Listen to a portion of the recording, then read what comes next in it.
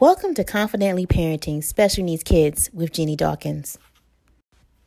Today's quote of the day: sometimes real superheroes live in the hearts of small children fighting big battles. It's Special Education Tuesday, so let's dive in. Speech therapist. Have you ever had a moment when you're sitting at an IEP meeting or it's recommended that your child sees one that you immediately think about your child's actual ability to speak and be understood by everyone else? It got to a point that even though everyone could understand the words my son was saying, they still could not understand him because he was unable to form sentences that conveyed his thoughts.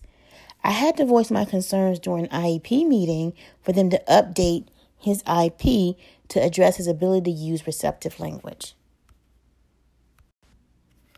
So, what can kids learn from speech therapists?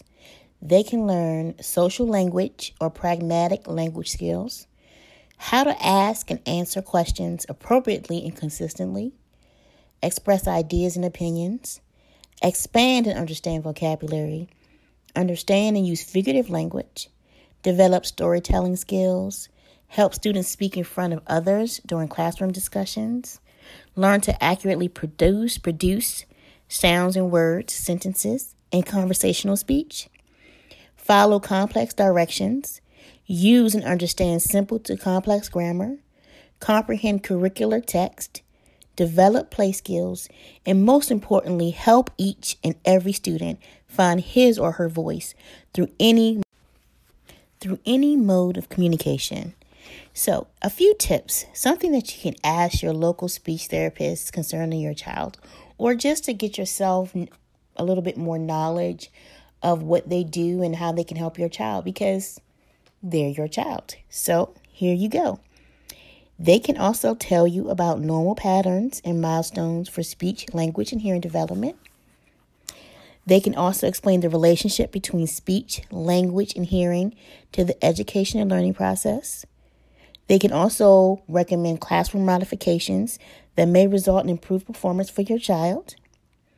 Parts of the curriculum that require strong language and communication skills for success. These are a few tips that you can use when you speak to your child's speech therapist, as well as when you're sitting in a meeting, to enhance your child's experience.